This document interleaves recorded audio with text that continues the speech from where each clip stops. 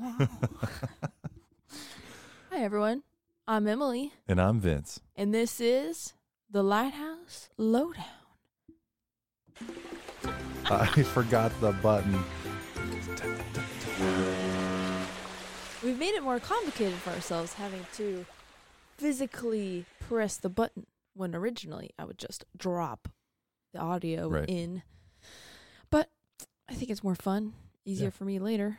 Yep, and we can sing during it now. Yeah, now you can instead of getting a peaceful moment from us talking, instead you get, maybe we should just remove it entirely and just have us sing the whole thing. No. Not this time. Okay, so our history buoy today, I'm excited about. It's going to be types of Fresnel lenses. Very good. Which we discussed me doing in one of the earlier podcasts, one of the most recent ones.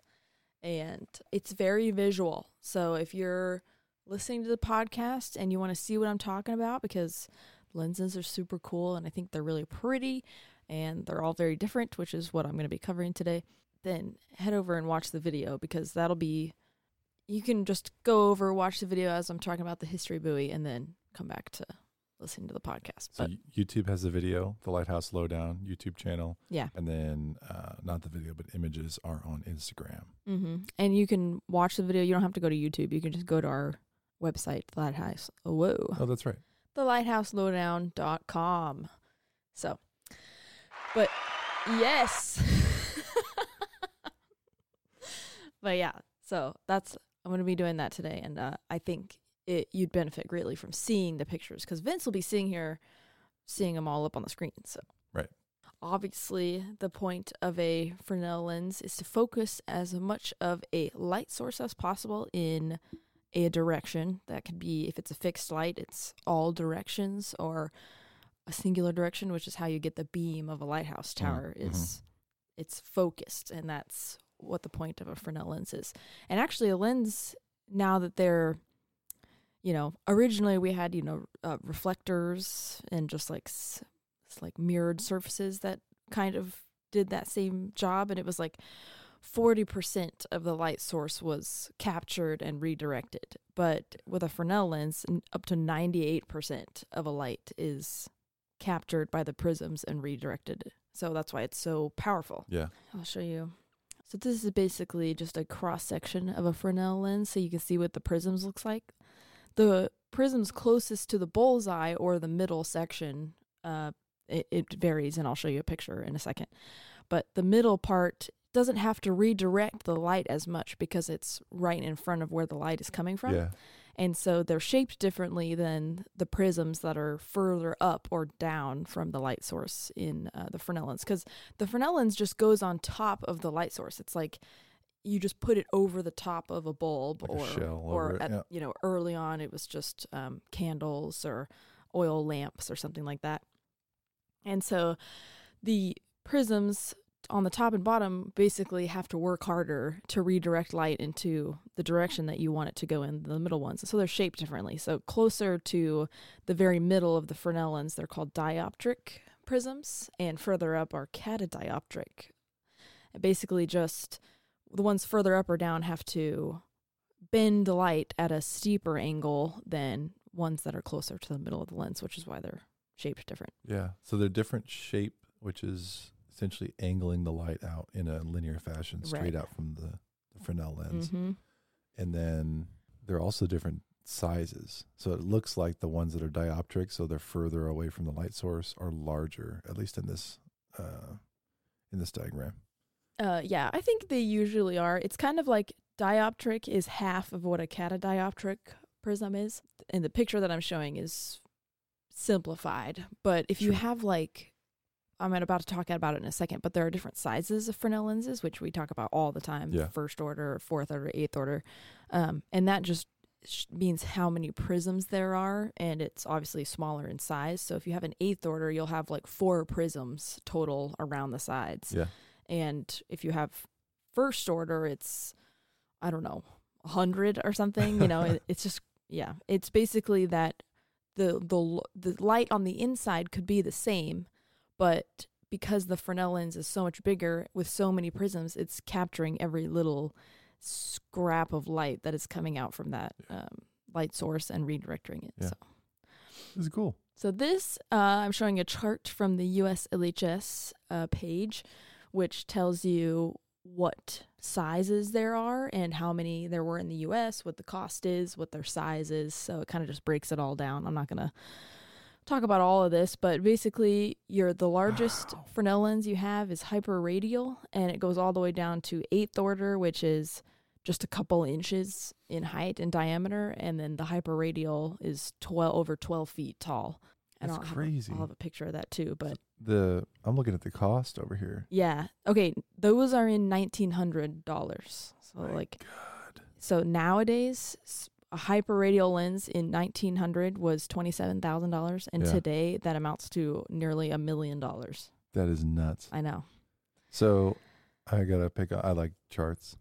Oh. There's also I like charts. I like charts. Number of them of each size in the U.S. And then there's a 1900 and 1922 and a 1945. Mm-hmm. There's one shown for that hyperradial. Is that the same one? We can talk about it? All right. I'll tell you about it. I don't need to cut you off. That's pretty cool. Yeah. And another thing on this chart, a couple of these sizes have a little asterisk next to it. And that just means that this size of lens, it was developed after Fresnel originally designed the lens. So it was like somebody else developed the size. Yeah.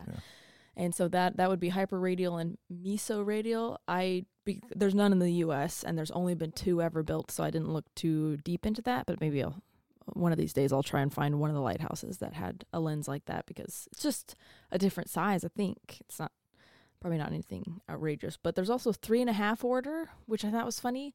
Yeah. And it must have just been because 3rd order is twice the size of a 4th order in radius, and so they were probably like, why don't we have something that's in between this, and made it a 3.5 order? And that's actually going to show up in our podcast today. Okay.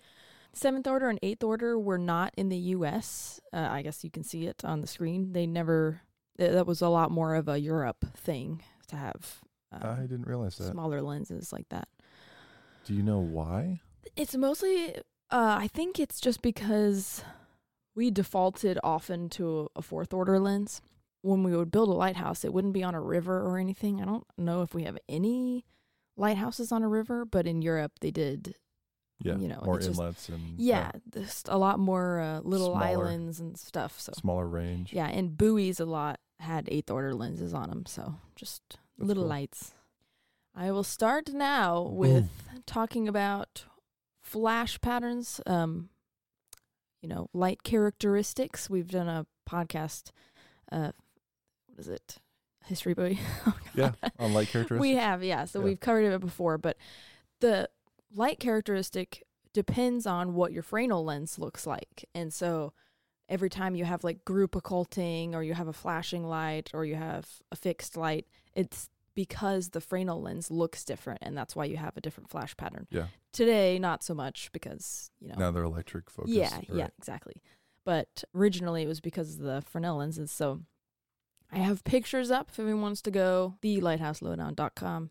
I'll have video. You can go ahead and see what the lens look like. But a lot of these pictures came from the US LHS as well. They did a whole section on this. So first one that I have up is a fixed lens. And so this is basically a Fresnel lens that is not moving. And so you don't have a focused singular beam. It's basically the light protrudes out from every direction of the Fresnel lens. Yeah. So you can't have a bullseye. You have to have light available from all angle. If you're, sailing around the lighthouse, it should never be a flash. There should never be any discontinuation of the light that you're seeing. So the fixed lens has like this donut around the middle instead of being broken up into bullseyes. It's just a bubble.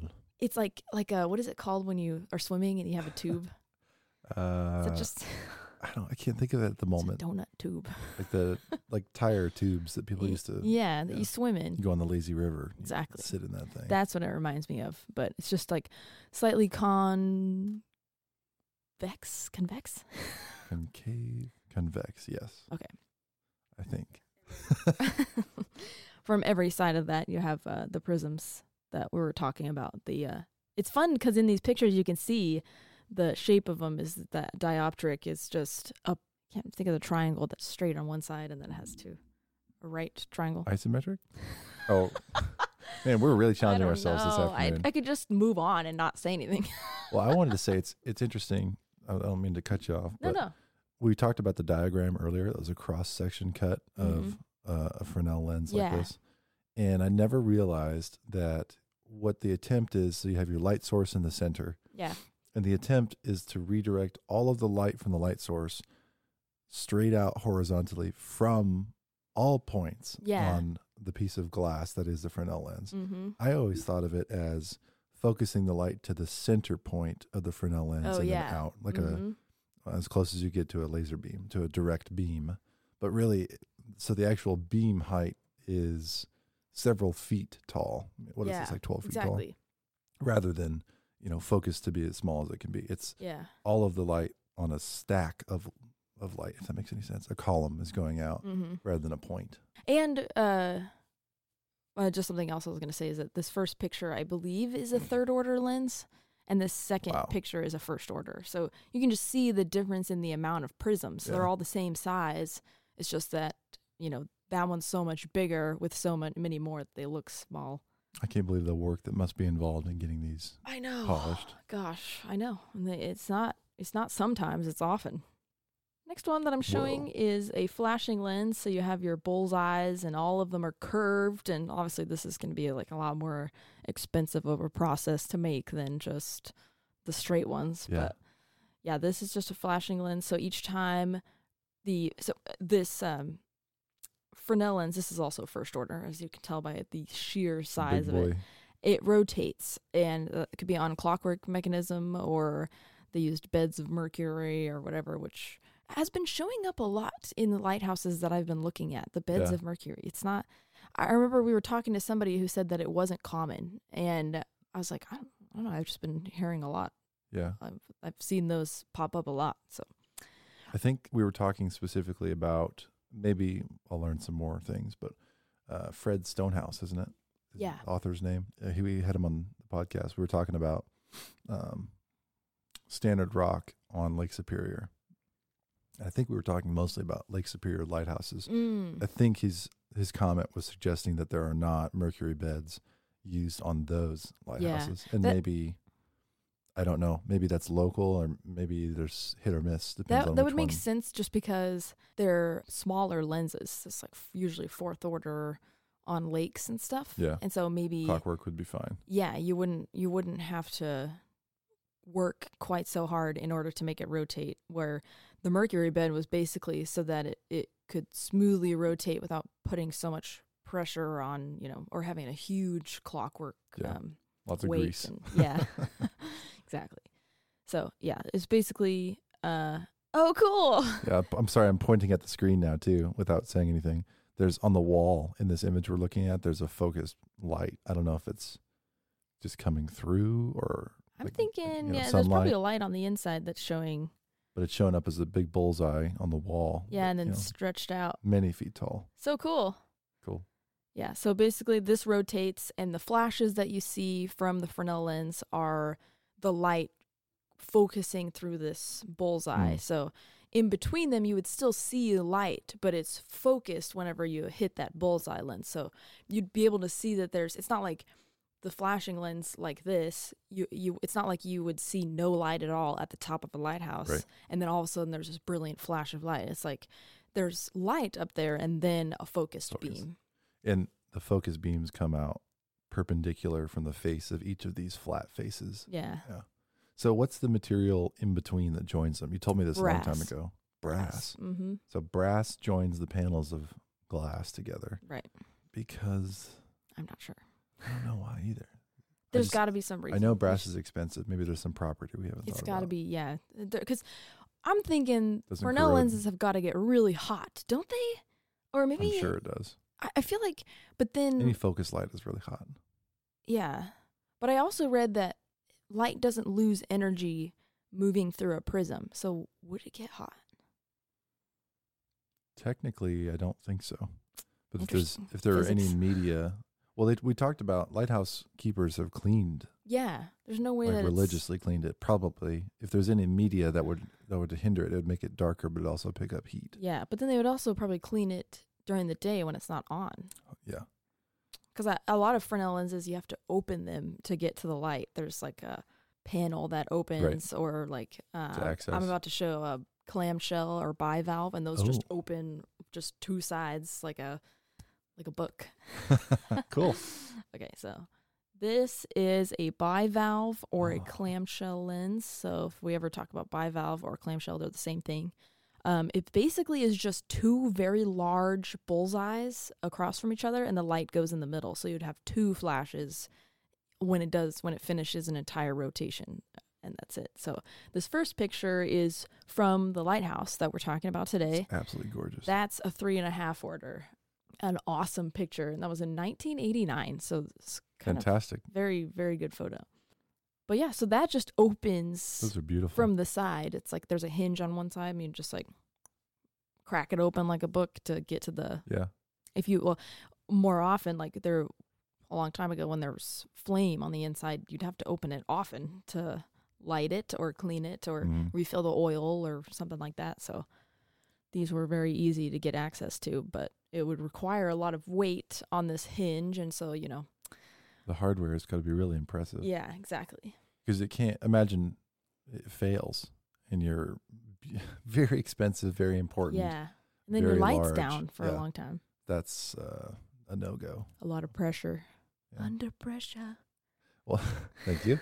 And both of them have this bar down the middle of the bullseye. Yeah. Is that a structural? It's got to be, probably? just because there's so much weight. Yeah. You don't have multiple supports like the other lenses. These is just like, I feel like a lot of pressure would be on this bullseye lens, and eventually they had to add a little support in there. Technically, the very best shape of any structure to distribute stress is a circle. Oh. Or, well, technically a sphere, but a circle is a really good way, a band, if you will, to distribute stress when designing something. So that would allow them to, I think they knew that at this time. Yeah. Put it that way. Next one I'm showing is group flashing, which is a light characteristic. I've also called this one double bullseye. Rock of Ages. Yeah, I don't know what that is. We'll find out. Start Point, England. Oh yeah, a lot of these are not from within the U.S. as well. So I have some examples that are not, especially because one of these lenses that I'm going to talk about, I don't think we have any in the U.S. And so all the examples from Ireland. Nice. But anyway, group flashing just means that you see more than one flash before there's the eclipse. So you'll see two fast flashes and then a moment where there's no flashing. So while the lens is rotating, probably. Yeah, it's exactly what it sounds like, group flashing. You see there's a group of flashes and then a period of darkness. So the way that this affects the Fresnel lens is that you can't have the lens separated evenly by bullseyes. You have to have them smashed together, which is how you end up with a double bullseye, basically like a nucleus, like of two bullseyes, two little together. eyes smacked together. It looks like an owl's face. Yeah, like a fish. So this one on the left would be two equivalent flashes. It looks like, and on the right, I'm looking at a half circle and then a full circle. So maybe if it were rotating. A very fast flash and then a longer flash?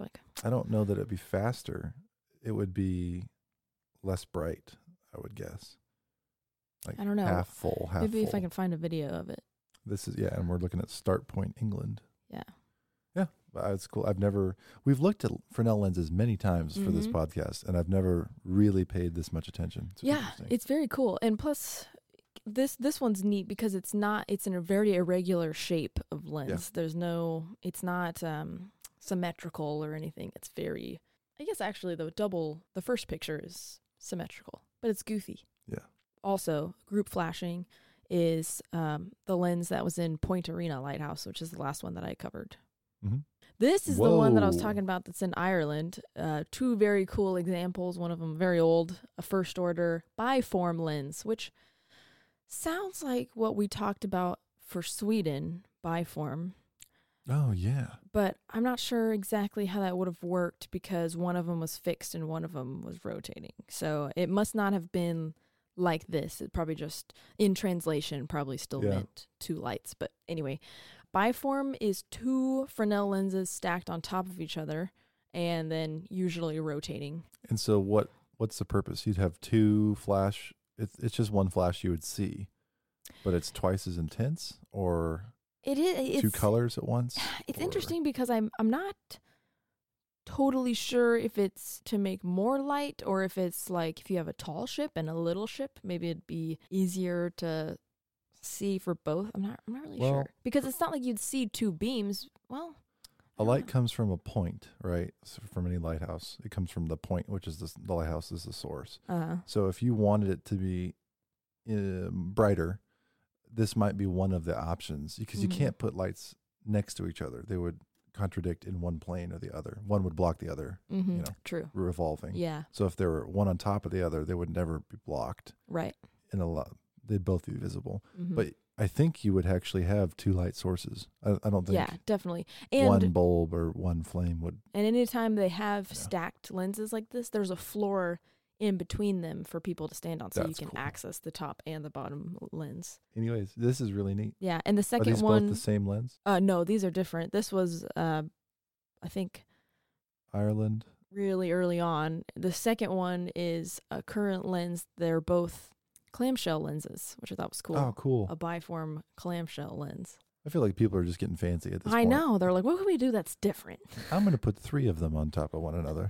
How do you We're going to make that? the whole tower out of Fresnel lenses. Yeah. I'm sad we don't have any of these in the U.S. Maybe we do, and I just haven't been able to find any. But so far, it's only been in Ireland that I've seen some. I followed one on Instagram. It's called Old Head Lighthouse in Kinsale. I don't know. But I followed them on Instagram. They have some cool videos of the lens rotating. It's really neat. Nice. And our last example is the group occulting lens. This one was on the US LHS and doesn't have a location on it, so I'm not sure where it was from. But I thought this was really cool because I can't tell if this panel that's in between the 2 lights is see-through or if it's brass. Looks like brass to me. Yeah, I think you're right. It's like a surprised owl. Yeah, he's like, whoa.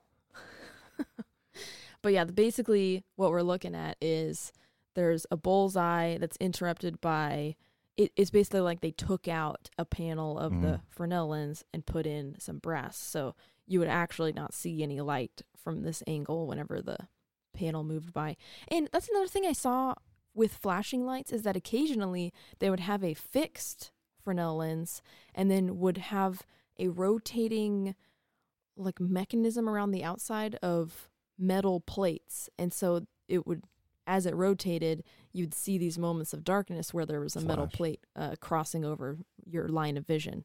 And so they would simulate having a flashing Fresnel lens by having this rotating, which I think would be a lot cheaper. So but, well, it'd be a lot easier to have a smaller item rotate than the larger. Definitely. Well, and also like way back in the day before Fresnel lenses, I can't remember the name of it, but there was a reflective plate that would go behind a candle or whatever the light source was, a lamp, and the plate would be what moved in the same fashion. Yeah. Much dimmer than our current Fresnel lenses, but same concept. That's cool. Yeah. And occulting, we've covered this, but occulting just means that there are moments of darkness. Like, a flashing lens is usually like it's dark and then there's a bright flashlight and then it goes dark again. But this one's like it's mostly lit and then small moments of darkness and then lit again. And it's different than if you were looked at, if you looked at a nearby lighthouse and you could see a constant light and then a flash. The flash is obviously the concentrated Fresnel panel, but the constant light is meaning that it's not technically occulting because it's not blocked by something. Exactly. Okay. Yeah, and that's all of it. I have one more picture. This is where I'm going to complain. So you remember the other day when I told you that the worst thing in the world just happened to me, and I was going to tell you about it later? Yeah, but you couldn't tell me at the time. Yeah, this is what it is. Guess where this light is? Somewhere where you already have been? Yes. Japan? In Hawaii. Oh. My mom said Oh, you get to pick. I'm not going to say her name. Oh, Mom. You get to pick any lighthouse, just one that the whole family will go to. Mm-hmm. And I was like, oh, we'll just go to Barber's Point. It was the closest to us. You didn't have to hike to get there. This one had like a total of 2 hours of hiking, which would have been fine. And the drive was maybe an hour away from our Airbnb. So, you know, altogether, I would have been inconveniencing my family more by deciding to go to this lighthouse. But what you're looking at is the only hyperradial lens that is in the U.S. in Hawaii. And I was a singular self-made decision away from seeing it because it's still there. It's still the functioning hyperradiant lens, and I just missed out. I just missed out. I decided to not go. Have to go back to Hawaii. It's so awful. I was just so close. And so for those watching the video, I have pictures up of the little lighthouse. It's on the edge of a cliff, which is why it's so short and cute and stout. And the next picture is a little bit of a close-up of the lens in the lighthouse. And then the one after that is an older picture of before it was put in. And there's a man standing next to it. This lens is 12 feet tall, 12 tons in weight. It's pretty damn big. Honestly, the most explicit lighthouse podcast on the internet. I won't get over this for a long time, that I was a decision of my own away from seeing the only hyperradiant lens in the U.S., and I said no. This is 12 tons in weight? Yeah. 24,000 pounds. 24,000 pounds. I don't know how tall that guy is, but it's probably 12 feet across in diameter. 12 feet tall. So he's probably a little short, yeah, but he's not quite 6 foot. Including the with his bowler hat, including the top. I feel like it's about 3 times his height. Insane. So why is this a hyperradial? Hawaii sure. just wanted to flex on the rest of the U.S. They're like, you know what? I think I'll cover this lighthouse. I think. Okay. Because it's very cool that this lens is still in use, and you have to hike to get there. This is not like you drive up to it. You have to hike, and so someone has to hike out here. God, it looks so cool. And clean. I know, it looks like a glowing egg of What's possibilities. the light source? Is that a modern beacon? It looks like a flame, but I know it's got to be like an LED it's got a very or something. warm color. Oh wow, man, that's incredible. I'm so you missed out. excited. You screwed that one up. If I had been more educated on the subject, I absolutely would have been like, we're driving, we're hiking, and this area where the cliff that this lighthouse is on is beautiful. People do the hike not for the lighthouse, to see the view. Oh. Well, if only they knew, then they would do it for those who are traveling soon to Hawaii, which island is this? Oahu. Oahu has this one. We're going to cover it soon at some point. Man, yeah, Beautiful. Please live better, make better choices than I did. Point Barber's pretty cool. That's the one you saw, is that right? Yeah, it doesn't have a lantern room anymore, and so it's kind of a... God, this sad. Was so close. I just can't believe... I mean, Barber's Point is good. All lighthouses are special and wonderful in their own ways, but I really... The big one. Past self screwed my present self over. You have to go back. I will. I know. Now you hate I hiking, have to. So this is the way I can get you to go hiking, is to take you to Hawaii. 100%. All right, noted. I would 100% have hiked that. Goodness gracious. Okay, so we're going to move on. This is the end of the longest history movie of all time. And going to move on to our lighthouse, which what we're covering today is Montauk Point in New York. I've heard of it. New York. New York? I don't know. Pretty sure there's a song that I wanted you to take it off from. That might be Frank Sinatra. I'm not sure. I just know about it from Madagascar. Anyway, so Montauk Point Lighthouse, people say that if you were only to ever see one lighthouse in your entire life, this would be the one to go to. That's what they say. So not Boston Harbor Light, not Hatteras, Cape Hatteras. Honestly, this one's pretty old too. So it's Triangle Island. It's Light. basically it's like the first lighthouse you would see as a immigrant or a settler coming from Europe. And so it was kind of like, it has a lot of history. And not the Statue of Liberty. Well, you'd see that one after. I'll show you a map of what it looks like. I thought I had you. No. You thought you had me? I'm the owner of this podcast. But I'm often wrong, so I can't say that. Anyway, so I will show you. That's really cool. It's very nice. That's legitimate. Aesthetically pleasing, and all these rocks that 3-car garage. on there. 3-car garage. Oh, wow. I didn't notice that. So, Gorgeous. The point, I'll show you a map a little bit later. It was originally named Turtle Hill, or maybe it's still called Turtle Hill. The point, it's Montauk Point, but I think the land that the lighthouse is built on is Turtle Hill. Okay. I haven't really been able to figure out if it's still Turtle Hill or if it's, or if it was renamed to Montauk Point. But either way, the point is named after the local tribe of Montauk Indians or Montauquets. I don't know.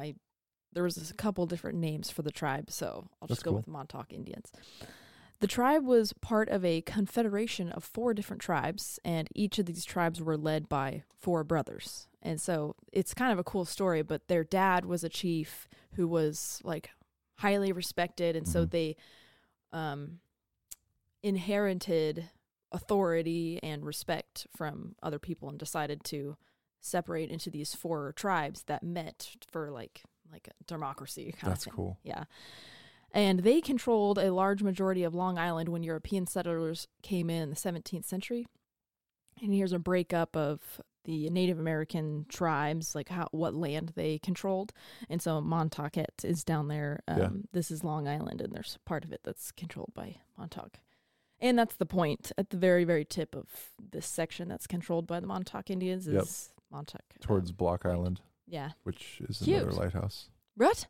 Block Island Lighthouse. Oh, cool. I'm pretty sure. Cool. Montauk. That would be fun. Oh. I'm pretty sure it's on the list. I think it is. Oh, yeah, that's exciting. Well, and of course, we're looking at Cape Cod over here.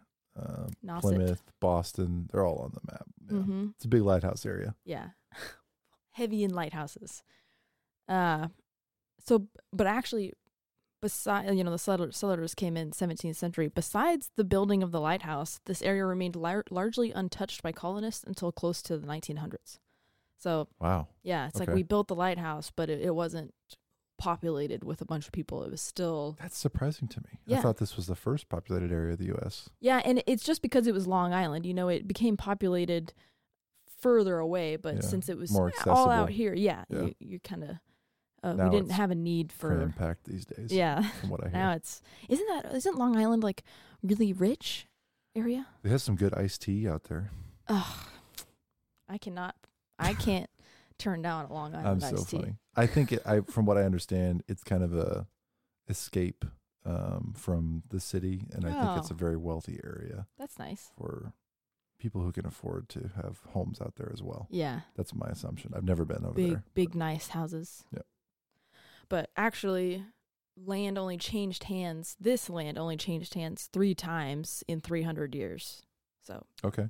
Changed hands from Native Americans to settlers. Yeah, right? And on and on. But, from 1655 to 1926, it only changed hands 3 times. So, according to legend, the natives would light fires on the tip of this point, a Montauk Point, to summon chiefs and warriors to council. Awesome. And following that, in the Revolutionary War, the British would light large bonfires at the end of the point to signal to their warships. So naturally, the next beacon that would be placed on this point would be in the exact same spot, and that's Montauk Point Lighthouse. That's awesome. Yeah. So it was used as not a lighthouse, but a beacon area. It was, definitely. Before the lighthouse. That's really neat. Yep. So in 1792, so we're going far back, not as far back as like Boston Light, but only like 80 years after that or something, George Washington himself authorized the building of this lighthouse due to the danger the land posed to getting to the main ports. Mm-hmm. And so here's a Google image of the land. You can see New York, where the Statue of Liberty is. You have to pass this. Long Island is kind of like if you're coming in, you would see Montauk Point Lighthouse before you would see Statue of Liberty are coming in. It's not that it's more important. It's just that a long time before. This is the indicator that you have a turning where you either go into the Sound or you're going up to Newport or you come to New York City. Yeah. That's kind of where it tells you. The builders made it like a fortress. I don't know what happened, but the lowest bidder was selected. I believe it was $22,000 at this time. That's a ton of money. They built the foundation 13 feet deep. I was like, what? It's just an unbelievable amount of effort put in. A lot of concrete. For being the lowest bidder. And this is 1790 something. Yeah, 1792. Okay. That's... It's significant. Yeah. I mean, today, if you said 13 foot of concrete for a foundation, I'd be like, yeah, no problem. Yeah, no, but this is like... You have some different methods. And it's in there. I mean, you saw the picture earlier. It's right on the edge of the point. So it makes sense that they would be like, this needs a lot of support. Yeah. But for the lowest bidder to put in that much effort, and George Washington himself said, he's quoted being like, this lighthouse is going to last a couple centuries. Being like, whoa. Yeah, he was making some comment about the budget. Yeah, he's probably like, wow, he would be right, because this lighthouse is still the original lighthouse that was built in the late 1700s. Wow. Mm-hmm. The same guy who built this lighthouse also built Cape Henry Lighthouse, which is another one that I really want to cover. He built that in 1791, so just before he built this one. Nice. And that one is still standing, even though it hasn't been touched in over a century. Where is it at? Cape Henry? Virginia? I should look it up, but I didn't. I We'll wasn't. I started looking into it, and then I was like, no. We are focused on one lighthouse right now. Do not get confuddled by looking up other lighthouses. But yeah, you can still climb it too. It's not like it's decrepit and still standing. It's like solid. That's awesome. Anyway, good for them. So yeah, I know that guy should get a medal for his engineering strong lighthouses. Construction only took 5 months, and it was lit November 5th, 1796. So 4 years away from the turn of the century. It was the first lighthouse in New York State. Preceded a lot of different lighthouses, but this is the first one. The tower is octagonal and made with red Connecticut sandstone. It was originally 78 feet tall and all white, but as you saw in the picture, now it has a red band around it. That happened in 1899, so that was 100 years after it was originally built that they changed its day mark. Here's what it originally looked like. This picture was in 1884, which is the earliest photo I've found in the USLHS. So cool. I'm sure there's earlier ones, but 1884, I think the earliest picture I had seen from them was 1899, I think. That must have been incredible at the time. To take a photo? Well, to build that. Oh. And the photo as well. But look at the foghorn coming out of the... Oh, yeah. The foghorn looks like it's several feet, like a trumpet bell. It's as tall as that guy, yeah. Coming out of I assume that's where the steam whistle or foghorn is at. Anyway, the first head keeper was 64-year-old Jacob Hand. Rock and roll. He should be retiring, and he's not. And he got the job on the stipulation that his grandson, Jared, would help him as an assistant keeper without getting paid. It was like a package deal, yeah. two in the family for one price. Yeah. So Jacob served for 16 years. This guy was 80 by the time he decided to stop being a lighthouse keeper. That's really impressive. You think about your grandpa climbing the lighthouse several times a day. It's just mind-blowing. I can't... Especially back then, 64 was not the 64 that it is today. No. And I want to know what he did all that time to be 64 and still be physically able to do all this hard work for 16 years. It's crazy. Crazy. But he suggested, around being 80, that Jared take over the running of the lighthouse. And President Thomas Jefferson said no, because he was like, I don't want lighthouse keepers to be hereditary. I don't want this to be a job where you pass it on to your son and then nobody else can do it. It's like he's going to have to apply like everybody else. But naturally, Jared's been working at the lighthouse as a keeper for 16 years of his It's a pretty good life. resume for the job application. Yeah. So naturally, he beat out everybody and became head keeper. It's just a natural turn of events. Yeah. Well, good. I mean, it's good that they actually did a job.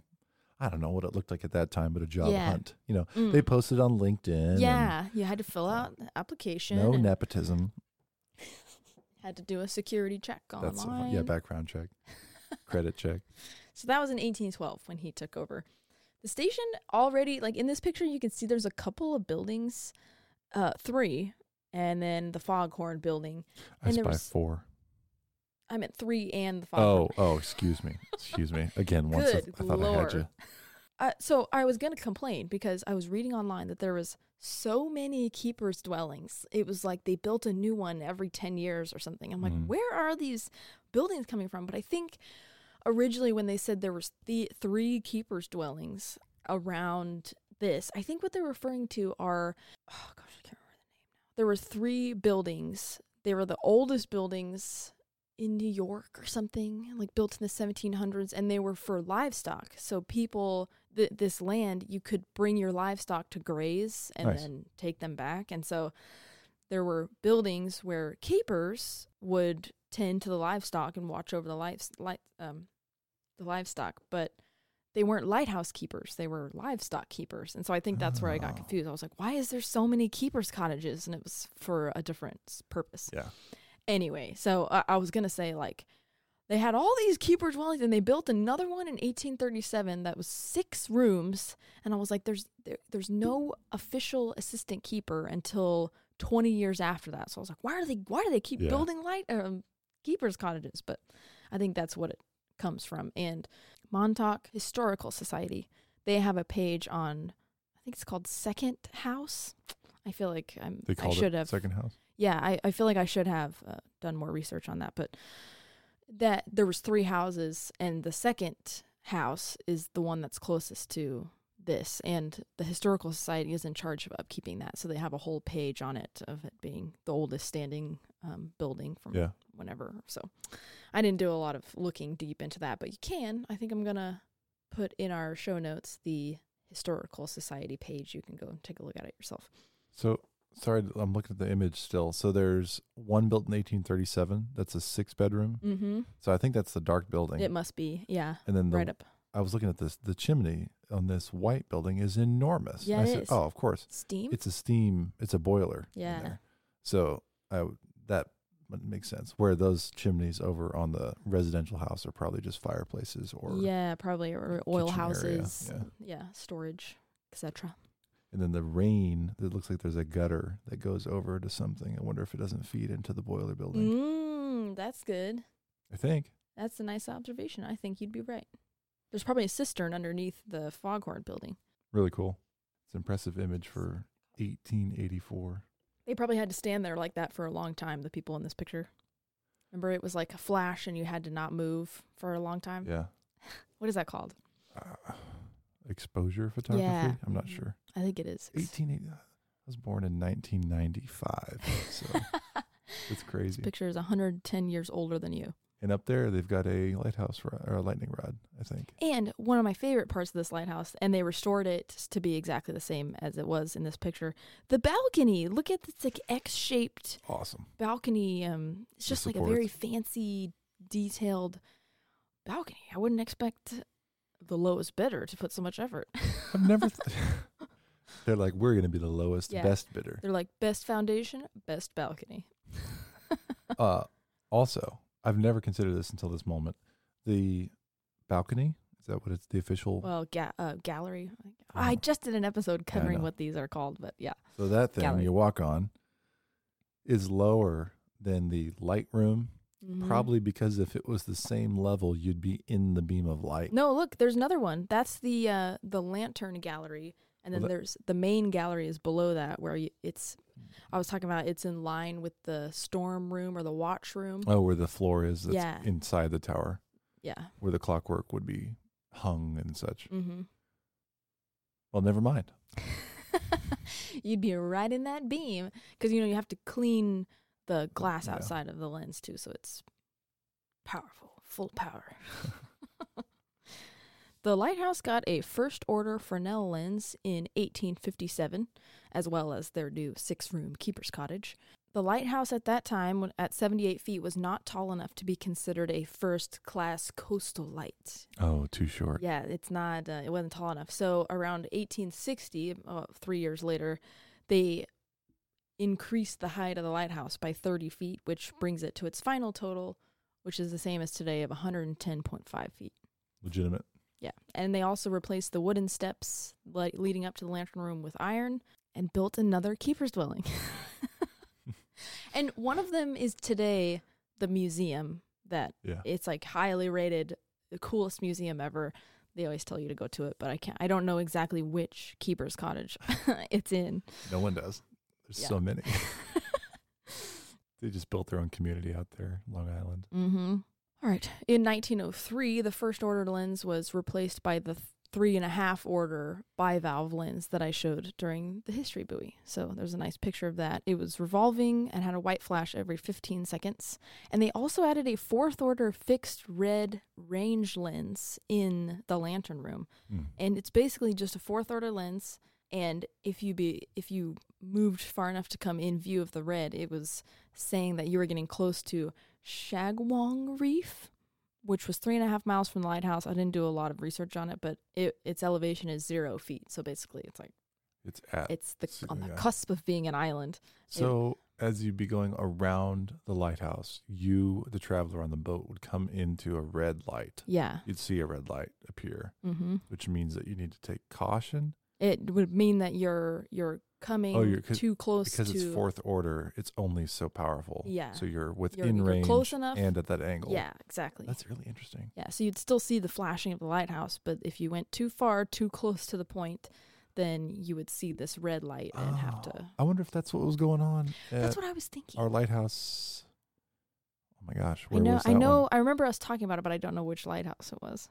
It was in Sweden, Lundsorts. Oh yeah. Lundsorts Fyr, right? Yeah, when the one I was talking about, maybe it was Biform, but I don't think it was. I think it was. But they had a lower, like a window, I think. Yeah, we never got to get the little red light peeked through. So anyway, I thought that was really cool. I've never seen. No, I've never heard of that before. Yeah. Here's that's cool. This was after the height was added, which is why I think the lantern room looks different. And they also have the reddish brown band that you see on it today. Did you see anything about them, how they added height? Did they build on top? They didn't build a new tower. No, they built it from the top, I'm assuming. I think they probably added more of the sandstone bricks to the top. But there's a lot going on here. Is that a driving range down here on the left? Into the ocean? Yeah. I don't know. Yeah, I remember them talking about building this tower. I think it was a war thing. Like a World War I or World War II thing that they built another tower that was for something. I don't know. Could be, it could just be better suited for people to be up there with, different. This is a much later image, but I was going to show you. This is the picture of the. Cool. That's the revolving lens. Yeah, the clamshell. Jeez. Yep. And then the picture next to it is, I think it's the picture. It came up in the USLHS in association with this lighthouse. So I think this is the red 4th order lens I was talking about. And maybe it's in this casing so that you only see half of the lens. It's like it's not projecting any beams towards our clamshell lens that's right behind it. It's probably, they focused all of it outwards. And it was below the clamshell lens? It was probably just outside of it, like sitting on the ground over here. Cool. It was in the lantern room, so. Okay, yeah. But yeah. Looks heavy duty, man. I know. The keeper at the time that they added these 2 new lights was James G. Scott, who had the longest headkeeper stint at the station from 1885 to 1910. So that's 35 years, I think. Oh, 25? Math is hard. 35. 15 plus 10 is 25. 35. A couple of big schooner. Oh, God. I just forgot to look at it. I did it too. Boats. What is it? Schooner. Yeah. Crashes happened during his watch. Not that it was his fault, but it just, he was there for 25 years. Something had to happen. 25 at least. Yeah. And so he had 2 big crashes. One of them was carrying cocoa beans and one of them was carrying coconuts. And this is the first time I've seen this. What? Nothing. I was going to push a wah button that I decided not to because people might have died. Yeah, right. I don't think so. I think it probably would have mentioned that. It didn't. So cocoa beans and coconuts, and they got them confused. That I noticed the first time that I've noticed that if something crashes and stuff washes ashore, you just get to keep it. In both of these instances, they were like, there was a crash, and so then we had coconuts for a really long time, and like we made tons of I'm like, you just kept it? I don't know. Like, don't they want their stuff back? I don't know. I think they lose, they crash and they lose their boat. They'd want their stuff back, but they've been robbed. I don't know that there's a law or a rule on that in those times. You think in it's that like environment. free? I don't think it's free, but they have to come collect it. The owner has to come collect it. If they don't, then it's just waste. Loss. Yeah. Especially both of those are perishable items. Yeah. So. Yeah, true. It's not like it's gold. And we're shipping gold. Yeah. So I just thought it was funny. They talked about after this, they created Montauk pudding, which is basically chocolate bread pudding. Oh, that sounds good.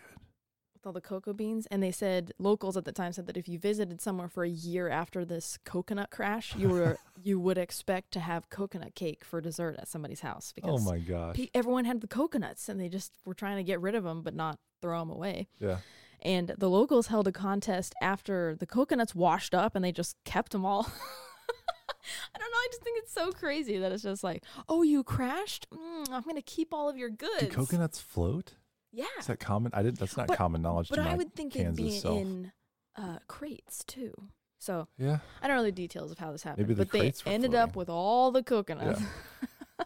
And they said they held a contest to see, like everyone made coconut something, and they held a contest to see who would win the best coconut creation. Mm-hmm. And the winner was a 4-tiered coconut cake that had coconut frosting and shredded coconut in the batter, in the frosting, in the layers. It was just like a coconut bonanza. That sounds awesome. I would love that. The same thing happened during the Prohibition era with liquor, allegedly.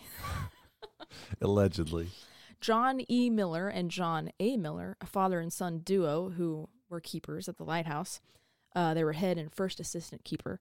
They were suspected of collaborating with bootleggers. Oh, John. Oh, the Johns, double John. The Coast Guard heard of 2 grounded ships on the beach of the point suspected of carrying illegal liquor, and they called the Millers because they're in view of this beach. And they were like, are the ships there? And the Millers were like, no, there's no ships. They must have gotten up and walked away, Were they slurring their words on the phone.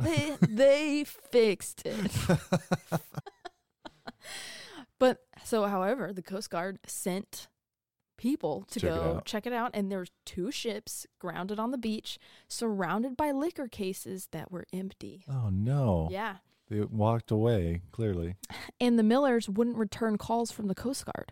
You would think the Coast Guard would just break down the door during Prohibition. Yeah. But they didn't have any proof. That it was just suspicious. There's no proof or anything, so they just had to let it go. There was never anything brought out of this. It was just. But lighthouse keepers, very largely, it's an honorable, truth telling. Yes. Very specific on their logbooks. And that's why it's so suspicious. It's a pretty big assumption to make. Yeah. Those guys are clearly. I don't know, like to be sketchy and not answer phone calls and then lie about whether or not they're ships. They also had a bunch of unexplained cash flow. And Lighthouse Liquor started up the next day.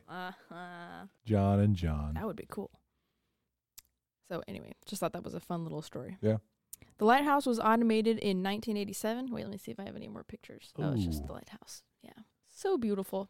Automated in 1987 and immediately taken over by Montauk Historical Society. So this is like this wonderful collaboration where it was taken over by a historical society or, a nonprofit immediately after. There was no time where it wasn't being taken care of. It was always being... They wanted it right away. Yeah. Which is awesome. You didn't have to search. You didn't have to fight for it. It was just like this seamless transition of power over the lighthouse. So they opened the Keeper's Dwelling as a museum, and it includes that 3rd and a half order Fresnel lens, so you can go see that. Nowadays, it's one white flash every 5 seconds through an arrow beacon, and so there's no... Arrow. No, it's just a stupid joke to myself. Last time you told me about Arrow beacons. Oh, yeah. I thought Arrow was a brand. It's like the Apple of beacons. Yeah. Like, God, they have the whole market. For those who didn't listen to that, Arrow is a style of beacon. Yeah. It's an electric beacon that replaces lighthouse beacons. I believe often. it was originally, called an Arrow beacon because it was originally in airports. Oh, that makes sense. Yeah. So this lighthouse was added to the National Register of Historic Places in 1969, and this one's really cool, a National Historic Landmark in 2012. Oh, cool. Which only 12 lighthouses total are added to the landmark list. That's awesome. Yeah, and this was the 11th, so there's one more after this that was added, but currently there's only 12 lighthouses that are national landmarks. This is just by appearances and also through the story, this is a really special lighthouse. I know, isn't it get neat? It. Yeah. Yeah, I think this is a well-loved lighthouse for sure. I got to say one more thing while we're here. Sure. This image, that tower that was added for wartime efforts. Yeah. So there's the top, which is a railed, you can be on the top. Yeah. And there's 3 different stories with like bunker style windows. I almost wonder if it's not like a gun tower. It looks like that. It looks like what we climbed into in Hawaii. There were bunkers like that in the rock of the island. I can't remember what they were called, but they were built like that. So, yeah, it did talk about that tower, but there was a lot of details about this lighthouse, so I had to skip. Yeah, I had to we're sacrifice a lighthouse. some of them. Yeah, we're not a gun tower. That's not a podcast. lighthouse. Yeah. Although there happens to be gun towers at a lot of lighthouses. That's true. Well, yeah, because people are always trying to bomb them. It's evil. Well, and they got good lookout points and ports nearby. True. So the first image we saw overhead had like this beach that we're on now in the image. It had some surfers, I think, people with surfboards. Yeah, maybe it's a good surfing spot. I have heard that this is a well-traveled beach, that it's very popular to come to. And in this picture, there's a lot of rocks. Obviously, they had trouble with erosion. And this and I didn't make notes on this, but they obviously were worried about losing the lighthouse because of erosion. And this lady came and suggested that they cut this coast into terraces, like steps in the side, and then plant, grasses and local plants and everything, and that stopped erosion. It's like she solved the problem. And then later on, the Coast Guard added all this riprap along the side too. But I should have covered it more because she did that to save her own house or something. She kind of came up with the idea, proved that it worked, and then came to the lighthouse and was like, I have an answer to your problem. I've heard of that before. Yeah. I think they do that for multiple reasons with different types of grapes and olive growth that cut terraces. I think they do that with tea leaves too in Japan. We saw a lot of those. The root systems stabilizes the soil rather than, a sloped. Yeah, the sand doesn't fall away because it's being held together with roots. That's genius. Mm-hmm. Yeah, so, she literally saved the lighthouse from being having to move or... That's cool. Get destroyed. Yeah, we move a lot of lighthouses. It's not easy. It's like it's our job. This one, they'd have to move all 17 houses, too. It'd be a challenge. That's hilarious. So 1999, a 3-phase restoration project was completed, and this is why I covered the lighthouse. They had another restoration, 3-phase restoration, that started in 2019, and they just finished it. As of recording this podcast, it'll post later, but as of recording, it was 2 weeks ago they finished. Oh, this. wow. Started in 2019 and just finished. Wow. I know. That took a lot longer than building the lighthouse took. Yeah, I know. 5 months. Yeah. So the first phase was completed in 2019. They repaired metal in the lantern room, the catwalk, and the top of the tower. So anything metal, they fixed that up. The second phase was the most extensive. It included all stone and mortar repairs and paint stripping. This started just as COVID hit, so they faced a bunch of problems with supply chain issues, and basically it extended their projected completion time of this restoration. But they started back up again, I think last year, and completed... 2022. Yeah, and then completed... Maybe it was 2021, I can't remember. But they completed that phase this year in the spring. And then the third phase was recoating the lighthouse. It's like this... It's this coating that protects the brick but allows it to breathe so that water doesn't get trapped. Yeah, I can't remember if we covered that already. I've heard about that for houses even. You can, but you shouldn't paint brick because of the moisture content. It will break down.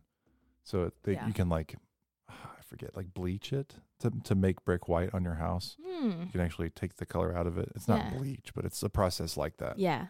Whitewashing rather than just, it's not actually paint.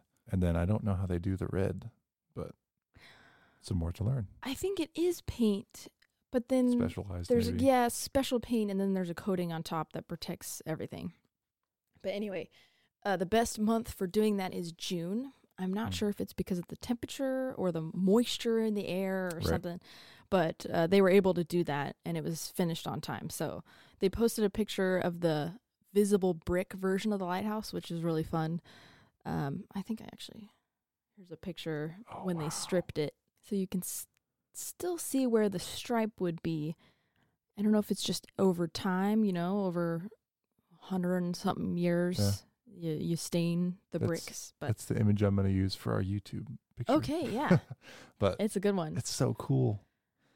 Yeah. Look at the ironwork inside of is it cupola? Is that right? Up top? Oh, yeah. This is really so pretty. This lighthouse is so visually appealing. Even naked. We like it naked. But yeah, you can see the whitewashed area, and then I assume that's the red stripe. It looks blackened. Yeah, so it didn't have the same process. Well, in stripping, several hundred years of paint, right? I mean, or finish, whatever the finish is. Right. And then small bricks up top, probably part of the addition. Mm-hmm. Really neat. But yeah, they posted another picture of this. I didn't put it in the slideshow, but there's a lightning rod too. The cable going down the side. Oh, yeah. Good eye. Their Instagram is MTK_lighthouse. So at MTK, which is Montauk Point Lighthouse. And you can see pictures. They did it was officially completed on August 16th, 2023. They did a ribbon cutting ceremony where they celebrated all the people who made it happen. And I think the mayor was there. And they posted pictures of all of that on their Instagram and all the steps of doing the restoration. So you can go and check it out. And yeah, another thing that I wanted to point out is that Montauk Point decorates like crazy for the holidays. That's like, look at this. Whoa. It's amazing. Every crease of the lighthouse is covered in lights. And the keeper's cottage, they surrounded every window with lights, the roof, the chimneys. Man. It's so cool. Have we talked about Montauk Point before? Because that's like a mast pole. I don't think we have. But we've seen that somewhere else too. I wonder if there's some meaning behind that we don't know. It's like a ship mast, like a cross. You focus on things that I would never pay any attention to in pictures. Sorry. No, I just think it's funny. It's like I'm just like, look at all these lights, and you're like, there's a mast in this picture. It's also not lit up, which I guess it would look like a cross. So maybe that's a little depends on. To me, it looks like a sword sticking out of the ground. Yeah, I just think that it's really pretty. That's a lot of lights. Because the tower is 100 feet tall now? 110, yeah. Yeah. I just wanted to show it. I was thinking one of our episodes, we have on the schedule an episode to post on Christmas Day. And I'm wondering if I should just do a really quick episode where I talk about lighthouses that decorate like crazy for the holidays. Yeah, can't hurt. So that's why I thought I would mention this. We talked about Flying Santa last year. We could remind people to watch that one too. I know. Christmas time. Have I covered St. Augustine Lighthouse? No. We've talked about it a couple times, but never. I think I've started my research, and I won't spoil anything. Okay. But, ignoring what I just said. You're spoiling. Have you looked into like what they do, like tours and at Montauk Point? Do they have a website that shows that? They do have a website, and I'll link it. I don't know if they can you climb it. Rent out. You can climb it. I don't know if they rent it out or anything like that. I know there's more than one keeper's cottage, so I don't know. It's up in the air. I haven't looked exactly what they offer, but they have a lot of different facets to their website. So it's just another place I'd love to go. I know. All these lighthouse locations. Add it to the list, and they're all spread out. Why are they all spread out? Well, I've never been to New York except for once. Yeah, and it was recently. We were there for what? Couple hours. Yeah, we just saw Times Square. We did Times Square and Central Park. We got pizza close by, and then we went back to the airport. Yeah, that was. So I don't think we saw much of New York. Yeah, I tried to plan out the visit being lighthouse focused, and we would have had to have rent a car in like that 4-hour time period and drive. But we would have been able to hit like 5 different lighthouses in that time period. They were all so close together. We'll do it on our own. Yeah, on our own figure trip. it out. Really good episode. Thank you. Anyway, that's Montauk Point Lighthouse. It's awesome. Apparently the one to go to if you are only going to go to one lighthouse. I think people might contest that. Oh, I don't think the comments are open. The comment section is open. yeah, if you think there's a better lighthouse to go to, you should send us the name of the lighthouse over thelighthouselowdown.com in an email, thelighthouselowdown@gmail.com, or over a voicemail if you're brave enough. Do it. Montauk Point. Is this the first one? It's the first one in New York State. Yes. Is this the first one we've covered over there? I think it might be. I think it is. I mean, we talked Cape Cod. I think this is our first New York lighthouse. To people over there, they probably think those are not close at all. Yeah, probably. They showed up in the same map Kansas City. photo. Yeah. Kansas City, our perspective is that those are close. Yeah. So, awesome. But yeah, so another thing I wanted to mention just before we end the podcast is that you can leave us a review on our website, thelighthouselowdown.com. The amount of times I said that today is thelighthouselowdown.com. Or you can leave one over Spotify. I saw we have like 9 reviews on Spotify. I can't believe there's a lighthouse about No. Oh my gosh. I can't believe there's a lighthouse. Podcast about this. A lighthouse about this podcast. Oh my gosh. But there's also, we have a couple on Apple. But you can leave a review if you don't want to go to Apple or Spotify or whatever to leave a review. You can do it straight on our website. So please leave us a review if you enjoyed this podcast, and feel free to contact us if you want to tell us about your favorite lighthouse or one you live near, or if you had any fun experiences at a lighthouse. We'd love to hear all about it. We appreciate you. We appreciate you. So we hope you enjoyed this episode, and we'll see you next time on the Lighthouse Lowdown.